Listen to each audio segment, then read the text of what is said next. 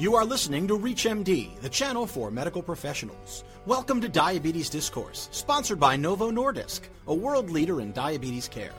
Here's your host, Dr. Fahed Zengana, Medical Director of the Endocrine, Diabetes, and Osteoporosis Clinic, EDOC, in Sterling, Virginia. Dr. Zengana also serves on the board of directors of the American Association of Clinical Endocrinologists, AACE. I'm Dr. Fahed Zengana, your host, and my guest today is Dr. Robert Rizza. Dr. Rizza is recognized as an authority in the regulation of carbohydrate metabolism in humans. He was the chair of Division of Endocrinology, Diabetes Metabolism and Nutrition at Mayo Clinic, Rochester from 1992 to 2002, and presently is the executive dean for research at Mayo Clinic. Dr. Rizza has received the American Diabetes Association's Outstanding Physician Clinician Award and Banting Medal for Scientific Achievement, as well as the American Association of Clinical Endocrinologists Distinguished Service to Endocrinology Award. And of course, Dr. Rizza was my mentor at the Mayo Clinic during my training, so truly a pleasure and honor to have you, Dr. Rizza, on our program today. Fahed, of course, is delighted to be back. Always enjoy chatting. So my first question for you, I know our time is limited, so I want to get a lot of questions in. My patients often ask me, what are the sources of glucose in the body? And if you can just chat with us on that, that would be great. So, Fahed, there are two major sources. One is when you don't eat, the glucose is primarily coming from your liver, breakdown of glycogen or new glucose synthesis. And after you eat, the glucose is primarily coming from the food that's being digested. The liver turns itself off pretty much after you eat, but during the nighttime, it's pouring out glucose. As I think you know, the kidney makes glucose, but not that much. So it's usually a balance between how much glucose is released from the liver and versus how much glucose is coming in the food when you eat it. Now, in someone with diabetes, is it true to assume that due to intrinsic defects, this balance of liver, kidney, and mealtime source for glucose is disrupted? Yeah, I mean, absolutely. What happens is early on in diabetes, it's very common to see the blood sugars are higher in the morning, so-called fasting hyperglycemia. And even people who have prediabetes, isolated impaired fasting glucose, that's because the liver is making too much glucose. Actually, the amount of glucose that comes from the food doesn't really change for a person who has diabetes and does not. But of course, when you have glucose coming from food that you eat, be it free sugar or breakdown from complex carbohydrates, if you can't secrete enough insulin, you can't get rid of it. The other question I had was, if you walk in a room and they seem to be arguing over is diabetes a hepatic disease or pancreatic disease, which side of the room would you sit in? Well, correct, because the answer is loaded. I would sit right in the middle of the room because what's happening is the liver is releasing too much glucose. But if your pancreas could secrete enough insulin, you would suppress glucose production. You would be fine. And, in fact, your muscle's not taking up enough glucose. So it's a combination of not enough insulin, but excessive glucose production and impaired insulin action in the muscle. So it really is both. And no question, as you and I were chatting before the show, probably different people have different things. We're just not smart enough to know which one is which. If they're arguing over if diabetes is a free fatty acid disease versus a glucose disease, what would you say there? I would say the problem is that, it gets back to my previous comment, that people with diabetes don't have enough insulin. So if you don't have enough insulin, you have increased rates of glucose breakdown, glucose production from the liver.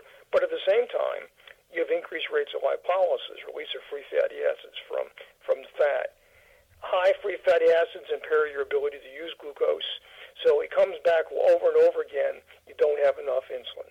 I'm going to move the conversation now to patients. If you're dealing with someone with type 2 diabetes, sometimes people with type 2 diabetes require insulin and sometimes they don't. Is it safe to say that if you live long enough with diabetes, you eventually would require insulin, or it depends? No, not really. I mean, not really, being as there are people that will have diabetes for 20, 30, 40, 50 years, and they will have, perfectly able to be controlled with oral agents such as metformin. And of course, everybody with type 2 diabetes should be on metformin. Your old friend, my old friend, Dr. Peter Butler, his paper coming out this month in Diabetes Care, they looked at use samples from Mayo at beta cell mass with age to see whether, in fact, beta cell mass would fall over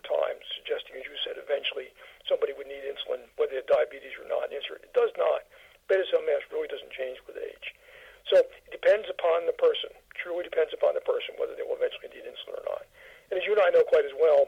If you stay lean and stay fit when you have diabetes, then your body needs far less insulin, so your beta cells last much longer. Got it. And just also going back to choosing sides again, beta cell seems to steal the show and all the headlines when it comes down to diabetes. Can we talk a minute or two on the alpha cells and what is the role of what I like to call the Rodney Dangerfield of the islets? They don't get any respect, the alpha cells. Well, obviously, many years ago, Roger Unger suggested the so-called bihormonal hypothesis that it's a combination of, too little insulin, too much glucagon. And much research in my group, yours too, Farhad, when you were here, we know clearly that if you've got too much glucagon either before or after a meal, you have much higher blood sugars than if you don't. But if you can secrete enough insulin, then glucagon doesn't seem to matter. So it's one of these things where once more insulin dominates, but if you don't have enough insulin, then too much glucagon can cause substantial hyperglycemia. Going back to the concept of insulin, it has been argued that maybe too much insulin is bad for you, but then other people argue, well, it depends if it's your own or if it's coming from outside. And of course, too much insulin can have problems even if it's coming from inside or outside. Can you shed some light on this for us? Well, actually, I don't really know of any evidence that says high insulin levels endogenously or exogenously are different. Many years ago, a variety of people, ourselves included, showed that if you raise insulin levels in non-diabetic people, you can induce insulin resistance. But then again, the problem is that you have to have enough, I keep using that word, insulin, to regulate the liver glucose production. And if you're given exogenously, that means you have to have comparable levels in the peripheral circulation because it comes into the peripheral circulation first. So you do have an imbalance between high enough levels in the portal circulation means you have to have higher levels in the peripheral circulation. And that probably is not a good thing. If you're just tuning in, you're listening to Diabetes Discourse on ReachMD. I'm your host, Dr. Farhad Zanganeh, and with me today is Dr. Robert Rizza. I want to take it now to the concept of glucose toxicity. What is glucose toxicity and what are the implications for the individual, and does it matter if you're dealing with type 1 or type 2? Well, Farhad, the answer is I'm not sure I know those questions. It is clear that anything that lowers your blood sugar, removes the high blood sugars, gets the hemoglobin A1C down, seems to show benefit. So people use the word glucose toxicity, for instance, the DCCT, that after the study was over with, but then studied people many years later, the people whose blood sugars were lower for the first 7 years of the DCCT study did better. Fewer complications, fewer heart attacks. And in fact, the same thing seems to happen with type 2. So anything that gets the blood sugar down seems to spare tissues from being injured. People also have used the word to suggest that it damages the insulin-secreting cells, the beta cells you were just talking a few moments ago. And there's a variety of reasons why high glucose may affect the way we metabolize other substrates. So I think overall, glucose is clearly toxic. The question is it specific in certain cell types, but it's a good thing to keep your blood sugars as normal possible. Now, going to the defects in people with type 2 diabetes, and I want to kind of talk a little bit about insulin resistance or impaired insulin action. What does that mean, and how do we address it, and where does it come from? Well, this comes from back in the 1930s, right after people started taking insulin. They began to realize they had to give a lot of insulin for people that were overweight and obese and had type 2. And then when people started developing insulin assays, just some of the first assays with the Nobel Prize for insulin assays, realized people with type 2 had very high circulating insulin concentrations. So very formal, we get down to looking at that. When you say insulin resistance, it means you need more insulin to get the same biologic effect. But it can be different. It can be insulin resistance in the liver, so you're making too much glucose or you're releasing too much free fatty acids, too many free fatty acids, not liver, but triglycerides from the liver. It can be from adipose tissues, you're releasing too many free fatty acids. Muscle can't take up glucose. It can be resistant in various parts of the endothelial cells where they don't respond properly to insulin. So when you use that word, it's a very, very broad word. It depends on which tissue to which you're referring. Let's take it now to A1C. Up until a few years ago, the institution of A1C was moving toward the lower the better, and get as close to normal. And then, of course, we ran into issues with hospitalized patients after the nice sugar, and then the Accord, VADT, Barry2D, and some of the recent trials also showed that lowering A1C perhaps to a greater degree or in certain people wasn't a good idea. Can you try to clarify this for us, and what do you make out of all these conflicting reports? So, Phil, remember, in full disclosure, I used to be president of the American Diabetes Association, so I obviously have a vested interest, and I was one of the people that originally wrote the A1C guidelines involved in that. And the ADA had always said hemoglobin A1C less than 7%. That was based on the results of the DCCT. It was also based upon a variety of studies that shown that as A1C gets less than that, it's very hard to show any improved complications, but substantially increased risk of hypoglycemia. And since that time, Advance, as you alluded to, VA-HIT, Adopt, people don't know these names. These are a bunch of studies, and they were done in people who had type 2 diabetes, who had long-term diabetes, had a lot of cardiovascular complications before the risk factors got into the study. And in fact, when you tried to lower their blood sugars below A1C of 7, down to 6.5 and below, as predicted, you got a lot more hypoglycemia, and in fact, they did worse. So I never thought there was a debate. I always thought the idea was to lower A1Cs less than 7, as long as you avoided hypoglycemia. So if you have a person, and many of your patients, Farad, on metformin, early type 2 diabetes, and their hemoglobin A1C drops to 6.5 or 6.0 on metformin alone, you and I would rejoice.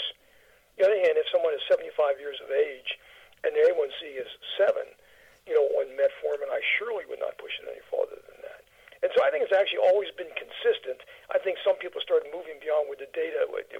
The way I try to make sense out of it is if you try to aggressively improve somebody's glucose very quickly and you're using agents that may overshoot, i.e. hypoglycemia, so basically, is this a hypoglycemia bad for you process, or is this an A1C bad for you, or is it how you achieve that A1C, for example, with euglycemic agents or hypoglycemic agents? No, Fred, I think you're right on. I think that with the questions you've asked, we don't really know the answers, but I'm with you completely. So sulfonylureas, which have non-glucose dependent insulin secretion, i.e. they cause hypoglycemia, bad idea to push them if someone has an A1C of less than 7. Same thing with insulin. Now, metformin, I think it's very clear that metformin has a variety of advantages, and whenever you look at the drug, you seem to do better and live longer. And I think that's the mindset. It depends on what are you using to get there. Lifestyle, for example, if you lose weight and exercise, or bariatric surgery, which would be careful because there are a lot of issues with that, and your A1Cs are 6.5 or 5.5, you don't have any problems. So I think the issue is it's how you get there. I agree with you completely. And then maybe our last question to chat a couple of minutes on hypoglycemia. There's a lot of ongoing research that low blood sugar or hypoglycemia maybe is bad for you, maybe even as bad or even worse than hyperglycemia. Can you talk with us a couple of minutes on this? Well, I think it's like everything. We were talking about, Aristotle earlier, is the golden mean. I think that clearly, if you have blood sugars at 20 and you're unconscious, or 65, you drive into a telephone pole, that's not good for you. There's also data that blood sugars over 200 cause problems in cognition, and that's also not good for you. I think, Mother Nature or Father Nature or Uncle Nature chose to have blood sugars between 80 and 100, before you eat, and about 120 to 140 after you eat was probably a reason why it happened that way. So I think when you start seeing common recurrent hypoglycemia, you're putting a person at risk of a variety of problems, including injury to themselves. And as you and I both know, the more often you're hypoglycemic, the less able you are to counter-regulate. So I think the idea of avoiding hypoglycemia is a good thing. Now, I think as you get older, and start moving into 70s, 80s, 90s, hypoglycemia is not good for you when you're in an older ages. So I think you have to also use a bit of clinical judgment as to where the patient is in their disease and their life expectancy. And the term hypoglycemia begets hypoglycemia. Is this because the medical team taking care of a patient doesn't adjust the agents, or is it some intrinsic thresholds that are altered in the patient? Can you tell us what you think of that? Yeah, so a variety of people, I think, Simon Heller, Phil Cryer, a variety of scientists over the years have Stephanie O'Meal pointed out that if you make a person hypoglycemic and then try to do this once again the next day, her ability to counter-regulate is clearly impaired. So once you become hypoglycemic, your ability to counter-regulate, bring your sugars back up, is much more difficult the next time you become hypoglycemic. And we all see that. And so that's where it leads to a variety of things, one of which we call hypoglycemic unawareness, where people just don't recognize their will any longer. So not only do, as you pointed out, perhaps we physicians or care providers don't back away from the therapy that's causing hypoglycemia. Also, you're more vulnerable for it because you can't counter-regulate as well if you've been hypoglycemic recurrently in the past. Dr. Rizza, I wish we had more time. Truly a pleasure to listen to you, and thanks for sharing your insights on a variety of the topics that we discussed today. Well, Farad, thank you for taking the time and caring enough to do this, because, of course, we're all in this together. It's very important for us to work to try to take the best care of people with diabetes. So thank you very much. Thank you for listening to Diabetes Discourse, sponsored by Novo Nordisk, a world leader in diabetes care. To learn more about diabetes and the role of GLP-1, visit novomedlink.com/DIA. For more details on the interviews and conversations in this week's show, or to download this segment, go to reachmd.com/diabetes.